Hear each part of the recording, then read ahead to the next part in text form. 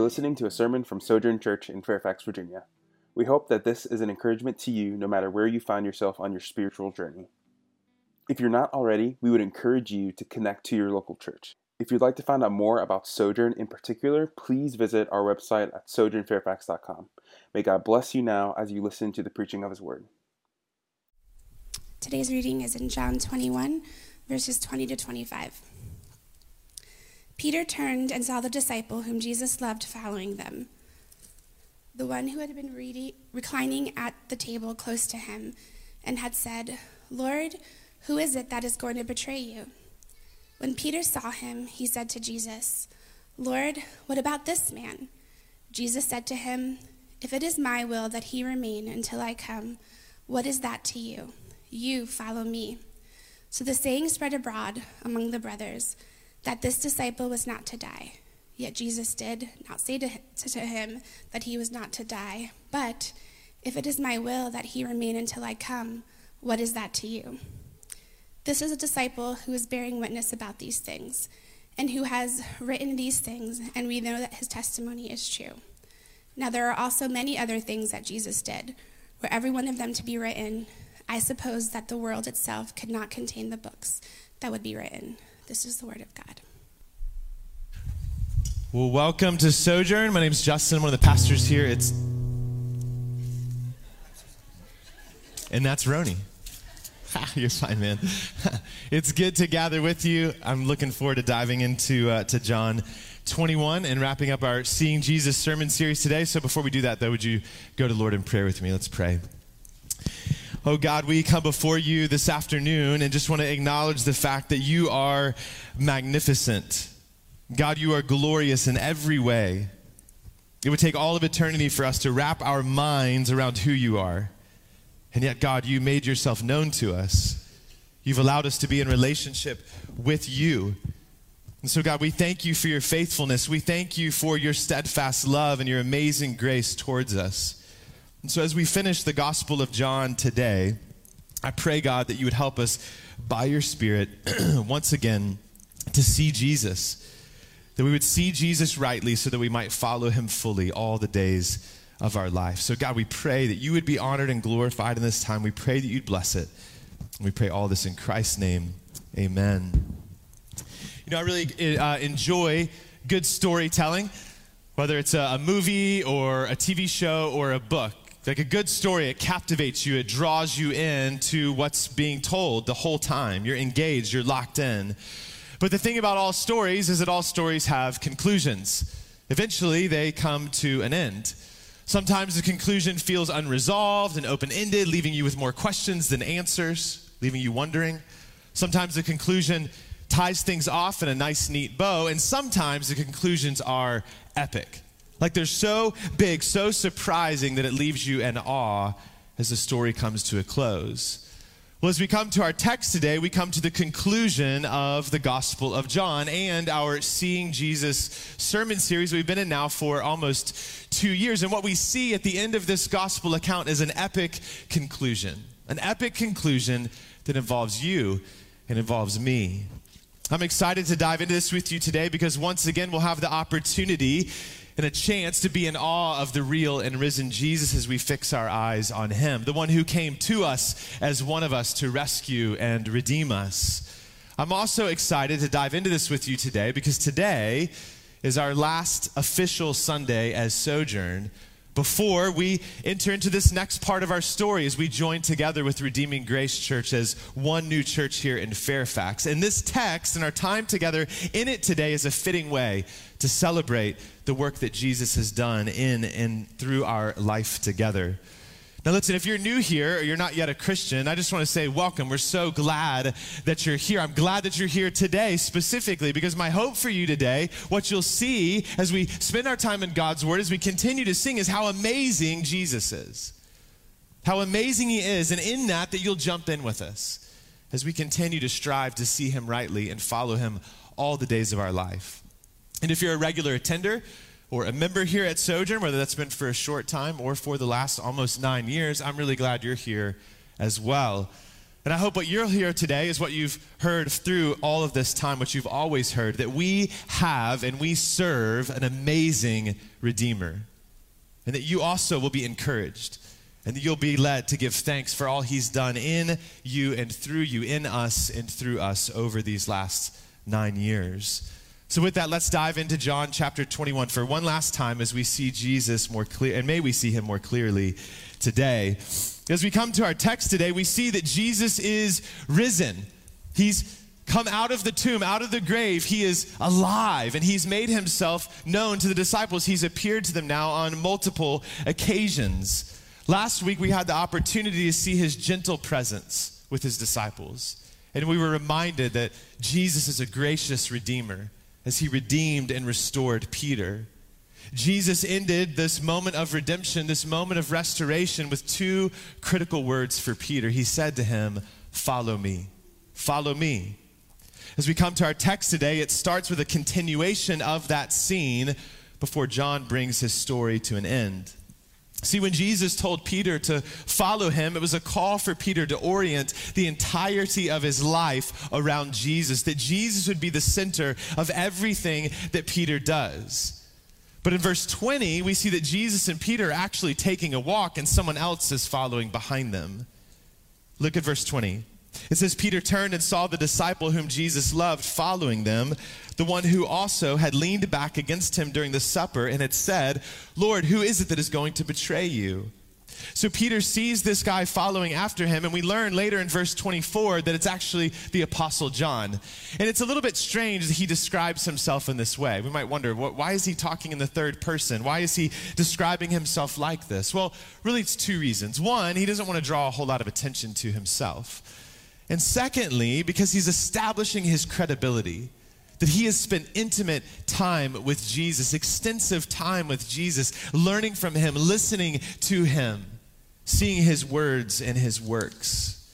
Peter sees John and essentially wants to know, as we see in verse 21, well, what about him, Jesus? What's his story going to be? See, the cost of discipleship for Peter would be high. Jesus told him that eventually he would indeed lay down his life for the fame of Jesus, for the name of Jesus. So Peter, looking at John, wants to know, hey, what's going to happen with this guy? Is his fate going to be the same as mine? And Jesus responds in verse 22. Jesus said to him, if it is my will that he remain, meaning John, until I come, what is that to you? You follow me. Jesus essentially answers Peter, it's none of your business. My will for him is my will for him. But you, Peter, you follow me. He says those words to him again. And they're words that all of us need to hear regularly. All of us need to be reminded of regularly, called to frequently. Jesus calls you to follow him. He calls you to follow him. Follow me always and in all ways. Follow me with all of who you are for all of your life. Make Jesus the center of your life, that all of your life would be oriented around who Christ is. Let him sit on the throne of your life. Don't try to be the king of your life or the queen of your life. You're not going to be any good at it. Follow Jesus as he guides you and leads you in the way everlasting. See, follow me is an invitation to Peter, and it's an invitation to all of us, to a life full of grace, a life with Jesus and for Jesus. What we have to see in this interaction is that while we are called to live in the context of community, none of us are meant to be lone rangers in our spiritual journey. We're not supposed to follow Jesus by ourselves. It's never a just you and Jesus kind of thing. While we're called to live in the context of community, what we have to see in this is our relationship with Jesus is still our own. We still have a personal relationship with him and him with us. See, God is at work in Peter's life and God is at work in John's life. Their stories may be different, but their Savior is the same. And so we have to be careful. We were just talking about this with community group leaders this morning, that we're not tempted to put all of our hope and our faith in our community and not spending time with Christ on our own, or the opposite, that we put all of our hope in just that relationship with Christ and don't see the importance of community. We need to see those things come together. This means, though, that if you are called you call yourself a follower of Jesus, your obedience to Christ, your following of Jesus is never contingent on the obedience of somebody else.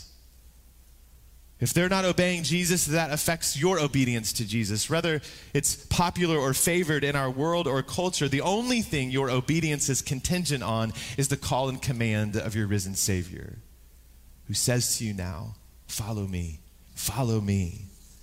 So let me ask you, are you following Jesus?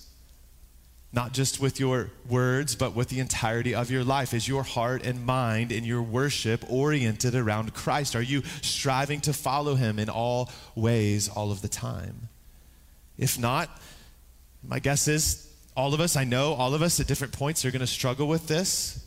If that's not where you're at today, let me encourage you to turn away from your sin in repentance and turn to Jesus in faith, whether that's for the very first time in your life right now in this moment, or maybe for the 1,000th time or the 100,000th time. Turn again to Christ. His grace is sufficient for you, for every aspect of your life.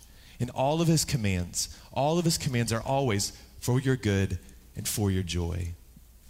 Now, when we come to verse 23, John clears something up for us. Apparently, a rumor had been started that when Jesus made this declaration to Peter, that what it meant is that John wouldn't die, that he would live forever until Christ came again. But what John tells us matter-of-factly is that's not true. That's not what Jesus said. But in verse 24, John reiterates to us what he has said is actually true. Look at verse 24. This is the disciple who's bearing witness about these things and who has written these things, and we know that his testimony is true. John's saying, look, I've told you all these things about Jesus. I'm bearing witness to them. The words and works of Jesus, and God's people know that what John has been saying, his testimony of all these things, is actually true. John didn't just write this, though, for the sake of information. John wrote this so that we could see Jesus. And then in seeing Jesus, we might believe in him. And in believing in him, we might have life in him. Then comes the epic conclusion, not only of this section, but the entire story. Look at verse 25. John writes, now there are also many other things that Jesus did. Were every one of them to be written, I suppose that the world itself could not contain the books that would be written. Man, I love this. I love this. John has been seeking to show us Jesus. He's been seeking to put him before us by telling this grand story of his life and ministry. As we've been walking through the Gospel of John, we've seen Jesus perform miracles, healing those that were sick, bringing people from death to life, turning water into wine, all kinds of things we've seen Jesus do. We've seen him encourage and challenge the way that we think and the way that we live, how we view ourselves, how we view God, how we view others. And he has shown us that he is the very Son of God and Savior of the world, the one who willingly went to a cross to die in your place for your sin. That on the cross, when Jesus died, the wrath of God was poured out on him, and it was satisfied completely and fully, so that Jesus could declare over us for all eternity, it is finished. He paid for it all. See, what John has done through this gospel is to declare to us the greatness of Jesus, the greatness of who he is. And what he's trying to tell us now in verse 25 is we don't know the half of it. We don't know how great he really is. Jesus has done so much, the world itself couldn't contain the pages and books that would need to be written to tell that story. The depth and breadth of all that Jesus has done through his life, through his death, and through his resurrection couldn't be put into a box or limited to a few pages. Why? Because Jesus is the preeminent one. Jesus isn't just a king, he's the King of kings and the Lord of lords. He is the overcomer. He is our only mediator between God and ourselves to be reconciled to him. He came to us taking on our humanity to rescue and redeem us. Jesus is gentle and lowly, and he's faithful and true. Jesus also is alive, not only ruling and reigning and sustaining the universe that we find ourselves in, giving us our very life and breath in this moment, but also stands before the Father as our advocate. As the accuser accuses us day and night, Jesus over and over again says, paid for, done, finished. That means that what John is saying here isn't hyperbole, it's reality. He's not trying to just exaggerate about the fact that all of the books of the world couldn't fill up all the works of Christ. He's saying this is who Jesus is. He's exhaustive in his grace towards us and his work in us. The magnitude of who Jesus is and what he's done and what he is doing is magnificent. In our time in the Gospel of John over these last almost 2 years is just but a tip of the iceberg of who Christ is. That means there's so much we don't know. Our minds are limited in our understanding. They're finite. It's humbling, but it's also an invitation to you, an invitation to keep pressing in to see Jesus more and more. You and I never move on. We never move on from our need for our risen Redeemer. So let me ask you, do you see him? Are you striving to see him? Will you continue or start to believe in him? How many people have iPhones? I'm not trying to out you if you don't. Okay, so when you're texting somebody with an iPhone and you have the message open, what comes up on the screen if they're responding to you at the moment? ... right? It's called an ellipsis. ... And what does that communicate to you? Like they're actively communicating to you. You're waiting and seeing. It's trying to keep you engaged. It's like, don't go away. Something else is coming.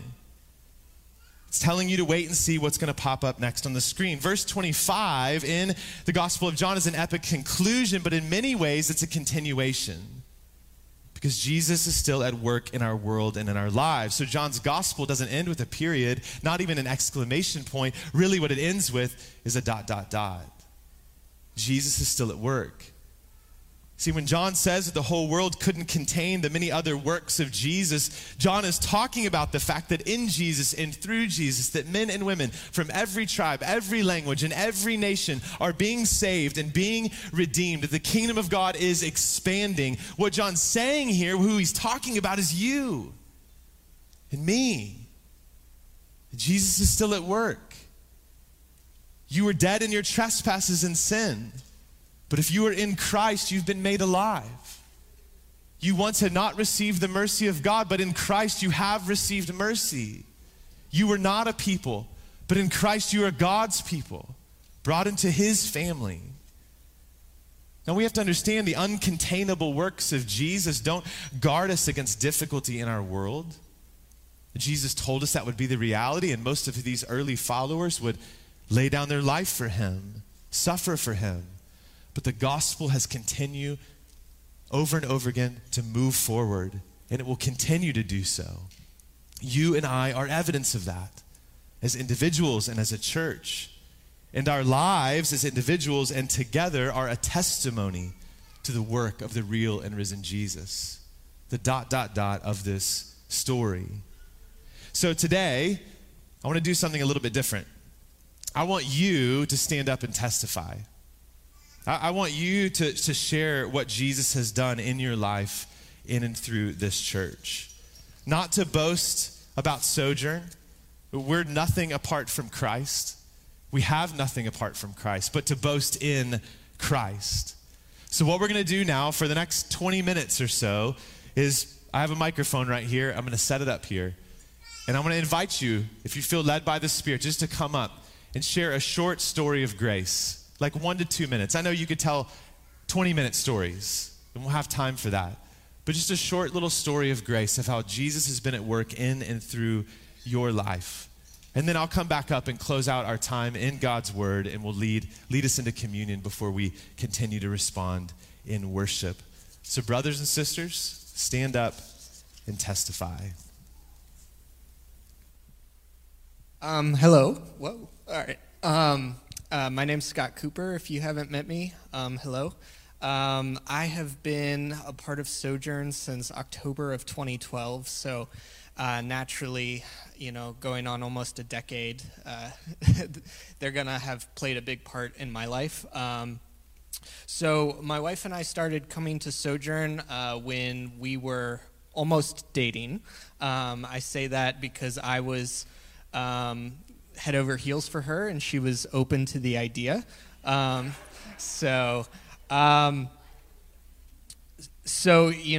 during that beginnings of our relationship, I just had older, wiser men in my life through our community group, through man's school, really just pouring into our relationship, helping me become more spiritually mature, to eventually lead her well in marriage. And so I just have so much thanks for those men in my life that have kind of helped me get to that place spiritually, to lead my wife. And then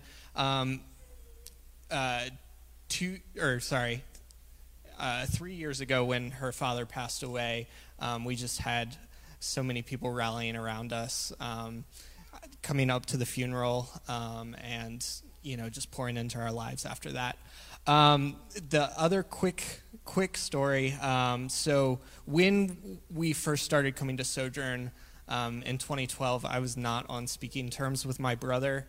We had a pretty volatile relationship growing up, and I felt pretty justified to cut him out of my life, and it was only through men like Craig Mall really pushing me and challenging me and helping me understand that, biblically speaking, I don't really have that kind of luxury to just cut people out of my life for my own comfort. And so through those challenges,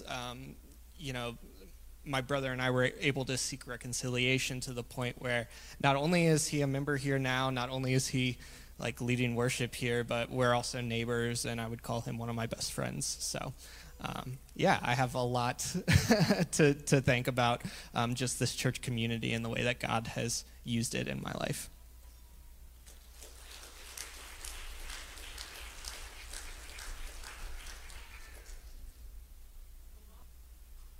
Do this. I can say with almost 100% certainty that Chip and I are the oldest people in Sojourn's congregation. If anyone else is older, please raise your hand. No.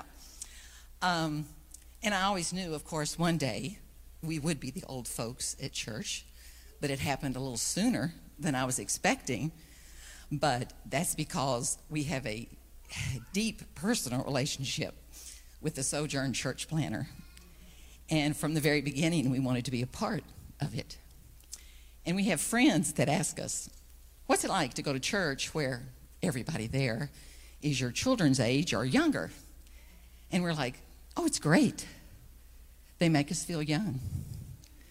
But what we're most grateful for is we have seen and heard your passion, your enthusiasm, and your joy in sharing Jesus and proclaiming the gospel.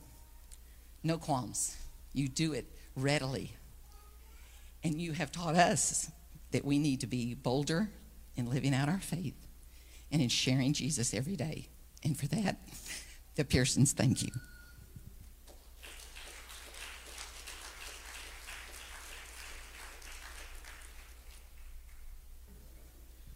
Hey everybody, I'm Kevin. So maybe connected to what Carolyn said, I was, over the last week, kind of going through my brain of Sojourn memories. Scott, I don't know where you were, but we started going around the same time, October 2012. It's a pretty crazy time for Shelby and I. But I was thinking about two people in particular. So this isn't a direct personal story, but one guy is a coworker I had named Scott. I don't know if you remember Scott. He spent a fair bit of time in your basement. But like the first conversation I had with him, he just sort of like poured out his whole train wreck of a life to me. And I was like, hey, I think you're confused about what it means to follow Jesus. You should come to community group with us, which at the time met in Justin and Amy's basement in Penderbrook, if anyone remembers the townhouse, which was like the next night. He came and was just so struck. He was like, I've never been in a group like this where people just share what's going on in their life and people actually listen and ask questions and pray together and things like that. So Scott stuck around for, I don't know, maybe 2 months, something like that. And I remember there was one sermon. He had this very works-based, if you do good things, God will reward you, idea about who God was and what it meant to be a follower of Jesus. I remember we were going through Colossians, and I just was so excited because I was like, there's no way anyone could walk out of a sermon like that and think, I just need to do more to earn God's favor. And like the second service was over, Scott was like, man, it was so cool how the pastor was like explaining to us the things we needed to do so that like, God would like us. And I was like, I don't know what to do. But the short of it is because of the people in the caring way that we have lived our lives and you have lived your lives, Scott's life really went on a completely different trajectory. He didn't stick around Sojourn. He ended up getting baptized. He came to faith and got baptized at Fair Oaks Church, which later became Expectation Church. And I lost touch with him. I have no idea what happened to him. Fast forward a few years, there's another guy who is a friend of a friend named Jatinder, who may sound familiar to some of you. Extremely difficult person, combative, liked to do whatever he could to get under your skin, upset you, offend you, say things that are just kind of mean and hurtful. But he kept coming, and I would ask, like, it seems like you don't really like anybody. Why do you keep coming? And he's like, well, because people are nice to me, and no one's nice to me. Jatinder's guy, I don't know what happened either. His mom got a new job. He moved to Texas. I have no idea what happened to Scott or Jatinder. But when I was thinking about, like, the last 8.5 years, there's probably a lot of people like that who we've had a pretty profound impact, whether for a short period of time or a long period of time. And that just really encouraged me to think there's probably dozens of folks like Scott and Jatinder. Those are just stories from my personal circle. And, there's been 100 members plus or minus 30 or 40 over the years. And that's just pretty incredible and very encouraging. So, a lot of love from Shelby and I to y'all, and it's been a fun ride.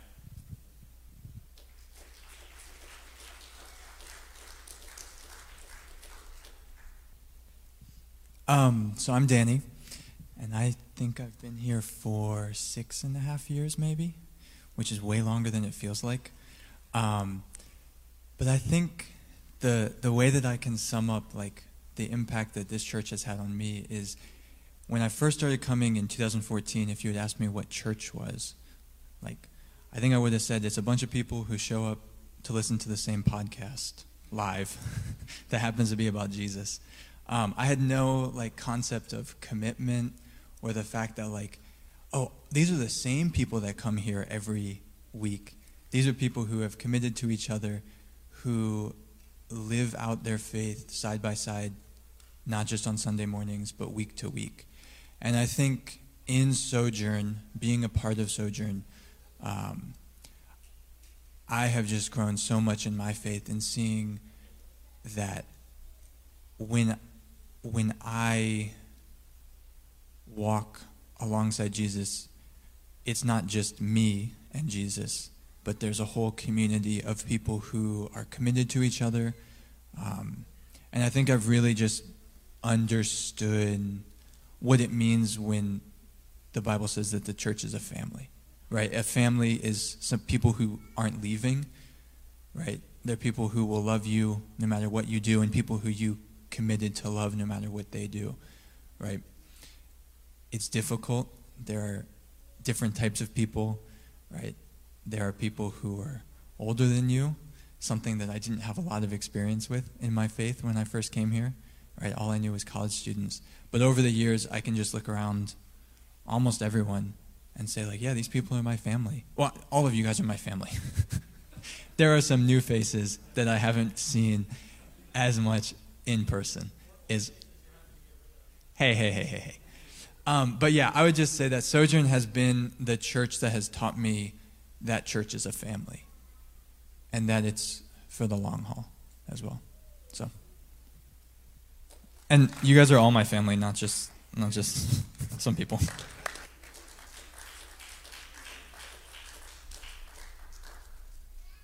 Yo, I'm Andy Thrasher, and I am a sojourner who is long in exile in Virginia Beach. So much of what I'm going to say comes out of what I have observed from afar. So Paul in Romans 12:10 commands us to outdo one another with honor. So I want to do that with a couple of people, and also to testify to something amazing that I've seen. And something that amazing happened to me because of Kevin and Shelby Krushak and Justin Pearson. I was at Mason between 2010 to 2014, and I'm emotional and nervous. So Kevin and I had a class together every semester of college from my second semester to my second to last semester. And Kevin poured into me along with some other guys from Crew. I'm sure some of y'all know Matt Bedker and Eric Henry, who were always frustrated with me. And I think Kevin and Justin were with me as well, because I understood to a certain extent the gospel, because I studied religious studies and other religions and theology and philosophy of religion, and especially the abhorrent Ryman Panikar to Justin and Kevin. So I'm now teaching at Mason, which is a blessing to come back after so long away from Northern Virginia. I came to faith after I left Northern Virginia, but Justin's preaching intellectually baptized me and prepared me for the gospel. And Sojourn Church, I remember also your townhouse, Justin, and your community group that Kevin had randomly invited me to. And I saw authentic love live for the first time in my life. I grew up in a very volatile household. And in my research now, for my own research, I can't remember this person's name, but there's a Cambridge scholar in the 1990s said, the most effective way to evangelize is to preach truth and to have a loving community. And at the cross, I found both of those after I left, but I saw both of those witnessed to in this church. So thank you guys. I am a living testimony of a true evangelistic church where the gospel is preached and sinners are saved. So thank you.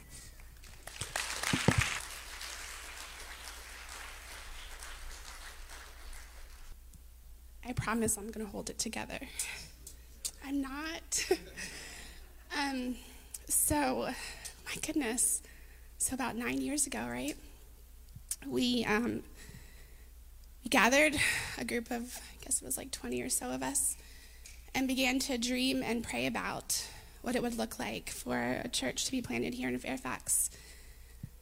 I remember we read a couple books together. I remember Total Church, and reading that book and being like, wow, Lord, what would it look like for people to be gathered and to live authentically in this way, for the gospel to be kind of repeated over each other as we kind of just do life on life together.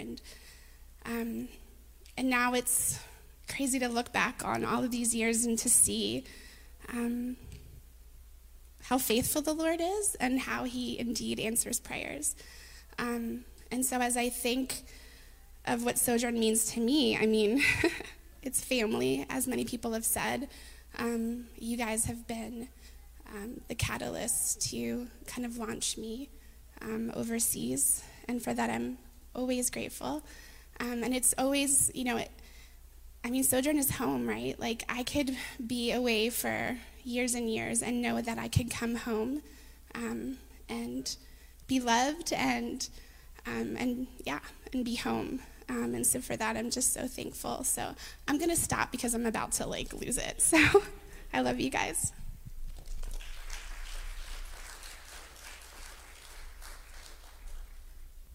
Hello. Okay. I was the one that was open to the idea of dating. So when I think about Sojourn and the memories that are most precious to me, I think of, Kim.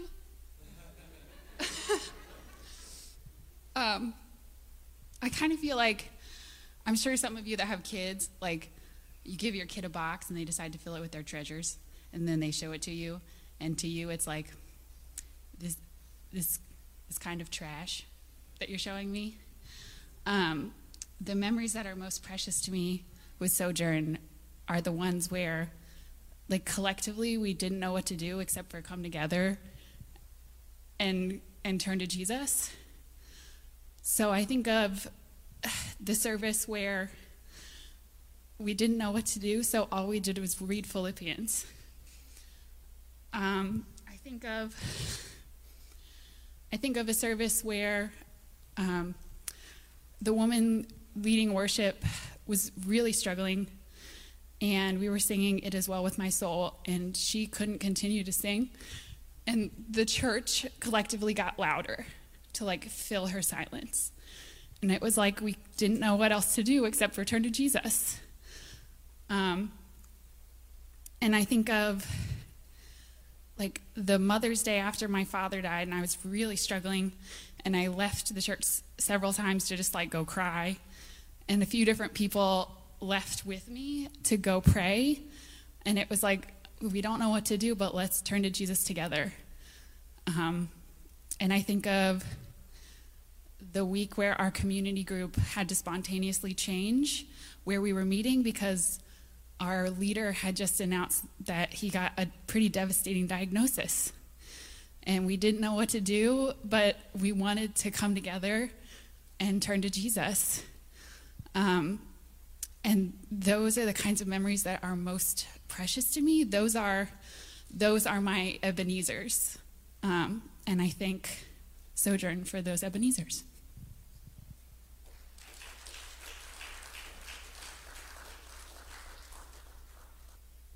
Emotional too, but it's okay. I'm used to holding a baby and talking. So I just want to say thank you for letting me be a pastor's wife. Who can just be herself and who actually has friends at her church. Because I've talked to a lot of pastors' wives who that's not their experience. And they're really lonely. And there have definitely been some lonely, isolating times in the past years. But overall, you guys have just let me be myself. And I haven't felt this burden of expectations on me being married to a pastor. And so I just want to thank you guys.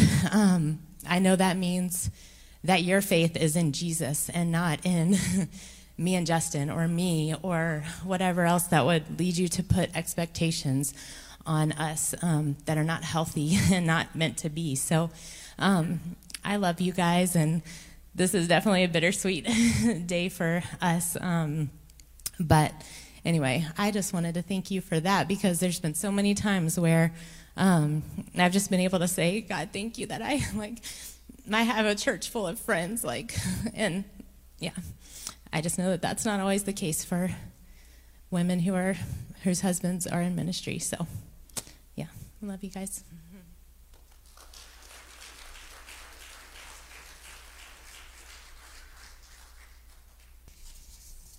Well, we are going to continue to celebrate and give thanks. So if you wanted to share something, we're going to have some time at our after party, Thanksgiving party, outside here in a little bit. So please feel free to go up to the mic then, or if you don't even feel comfortable, just to walk around and just celebrate the work that God has done in your life or in our community over this last bit of time that we've had together. You know, Sojourn, what has and will bind us together that we've heard from our brothers and sisters today isn't our affinities. It isn't ethnicity. It isn't socioeconomic status. What binds us together has been and always will be Jesus and the good news of the gospel. In some ways, we're experiencing a conclusion as a church as we join together with Redeeming Grace Church, but like the Gospel of John, it's also a continuation, a ... that there's more to come. Some things will change, but a lot is going to stay the same. We've always sought to exalt Christ. We've always sought to see Jesus increase and us decrease, to be a community that's only explainable because of the gospel, that why we love each other and stick with each other and put up with each other and serve one another and love each other is because we see that that's what Christ has called us to and what he's done towards us. We've always sought to be disciples who make disciples, and that's who we will strive to be for years and years to come until he returns or calls us home. We've helped each other follow Jesus. You've helped me. You've helped me keep following Jesus. I need you just as much. So let's keep doing that. Let's keep pursuing Christ together for as long as God would allow us. All honor is due to Jesus. All of it's due to him. This is his church. It always has been and it always will be. So brothers and sisters, let's remember that Jesus is at work and will continue to be at work in us and through us. And the world cannot contain his greatness. Not then, not now, not ever. Amen. You know, one of the things I love that we have done and will continue to do together as a church when we gather each Sunday is to take communion together. It's an individual and collective first response to the preaching of God's word. And so today we're going to do that. It's a reminder of the fact, the reality that everything starts and ends with grace. We eat the bread, a picture of Jesus' body broken and given for us. We drink the cup, a picture of Jesus' blood shed for us. It's a reminder to us that it's through his life and his death and his resurrection that we're made alive, rescued from our sin, and adopted into God's family forever. So as you eat and drink today, my encouragement to you, my hope for you is that your heart and your mind and your soul would be refreshed. That God rescued you and he brought you to be a part of his global family, his universal family, but also to be a part of this family. That he saw in his providence, saw fit for you to be here. And it was all for his glory, for your good, and for the good of others. And if you're not yet a follower of Jesus, like I said at the beginning, my hope for you is that you would see how amazing Jesus is. So even just through the testimonies of these brothers and sisters, if you don't yet know Christ, I want to encourage you to take him today, to place your faith in him. Don't take communion today, but just take time to sit and think about that and let somebody around you know. We'd love to help you start following Jesus and learn what that's like. For those of you that will be taking communion, if you didn't grab the elements, you can go out in the lobby and grab those. And just take some time to rejoice, to give thanks for God's grace in your life. And then we'll stand and sing together some Sojourn songs to wrap up our service with one another. But let's go to the Lord in prayer. Holy God, faithful you are. Faithful through and through, always and forever. God, you sent your son at the perfect time to rescue us and redeem us. And so we thank you for that. We thank you for rescuing us. We thank you for redeeming us. God, it wasn't because we were worthy of it. God, we were your enemies. We had spit in your face and rebelled and gone our own way. But God, you called us by name to yourself. And God, we give you thanks that you saw fit for us to be a part of this community and this church. And so, God, we rejoice in that. We thank you for the time we've had together, whether this is our very first Sunday we've ever gathered with Sojourn, that we've been here for all of them. God, we're so grateful for the work you've done. We praise you for that. God, your works through Christ cannot be contained. We thank you for his work in us and through us, and we're hopeful for what you'll continue to do. So, Father, by your Spirit, help us every day to see Jesus and to show him to our neighbors in the nations until he returns or calls us home. God, we praise you today. We'll praise you every day. We pray this in Christ's name. Amen. Thank you so much for listening to this sermon from Sojourn Fairfax. If you have any questions, please feel free to email us at info@sojournfairfax.com. Go in peace.